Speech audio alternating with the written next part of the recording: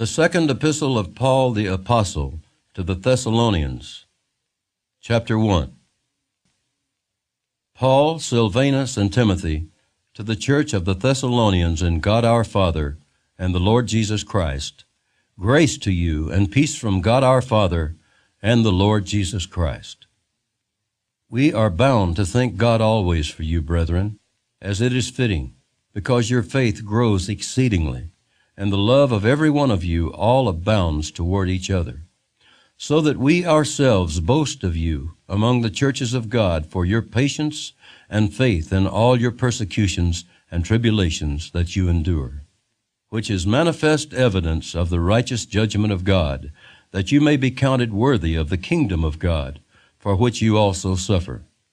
Since it is a righteous thing with God to repay with tribulation those who trouble you, and to give you who are troubled rest with us when the Lord Jesus is revealed from heaven with his mighty angels, in flaming fire, taking vengeance on those who do not know God, and on those who do not obey the gospel of our Lord Jesus Christ.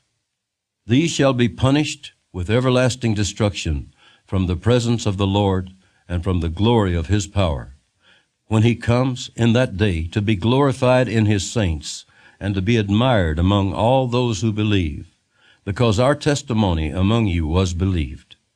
Therefore, we also pray always for you, that our God would count you worthy of this calling, and fulfill all the good pleasure of his goodness and the work of faith with power, that the name of our Lord Jesus Christ may be glorified in you, and you in him, according to the grace of our God and the Lord Jesus Christ.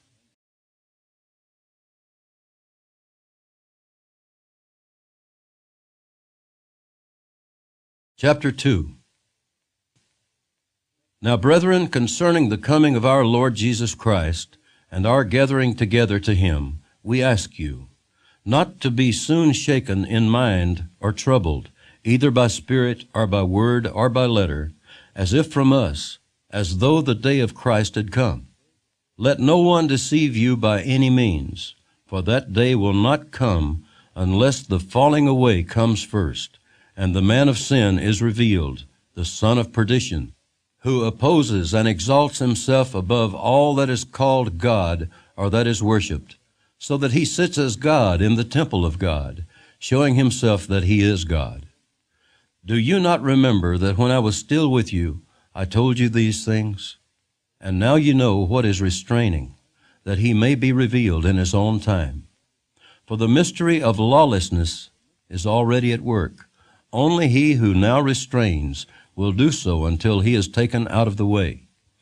And then the lawless one will be revealed, whom the Lord will consume with the breath of his mouth and destroy with the brightness of his coming. The coming of the lawless one is according to the working of Satan, with all power, signs, and lying wonders, and with all unrighteous deception among those who perish, because they did not receive the love of the truth, that they might be saved.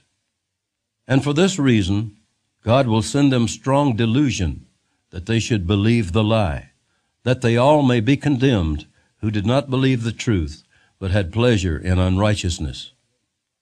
But we are bound to give thanks to God always for you, brethren beloved by the Lord, because God from the beginning chose you for salvation through sanctification by the Spirit and belief in the truth, to which he called you by our gospel, for the obtaining of the glory of our Lord Jesus Christ. Therefore, brethren, stand fast and hold the traditions which you were taught, whether by word or our epistle. Now may our Lord Jesus Christ himself, and our God and Father, who has loved us and given us everlasting consolation and good hope by grace, comfort your hearts and establish you in every good word and work.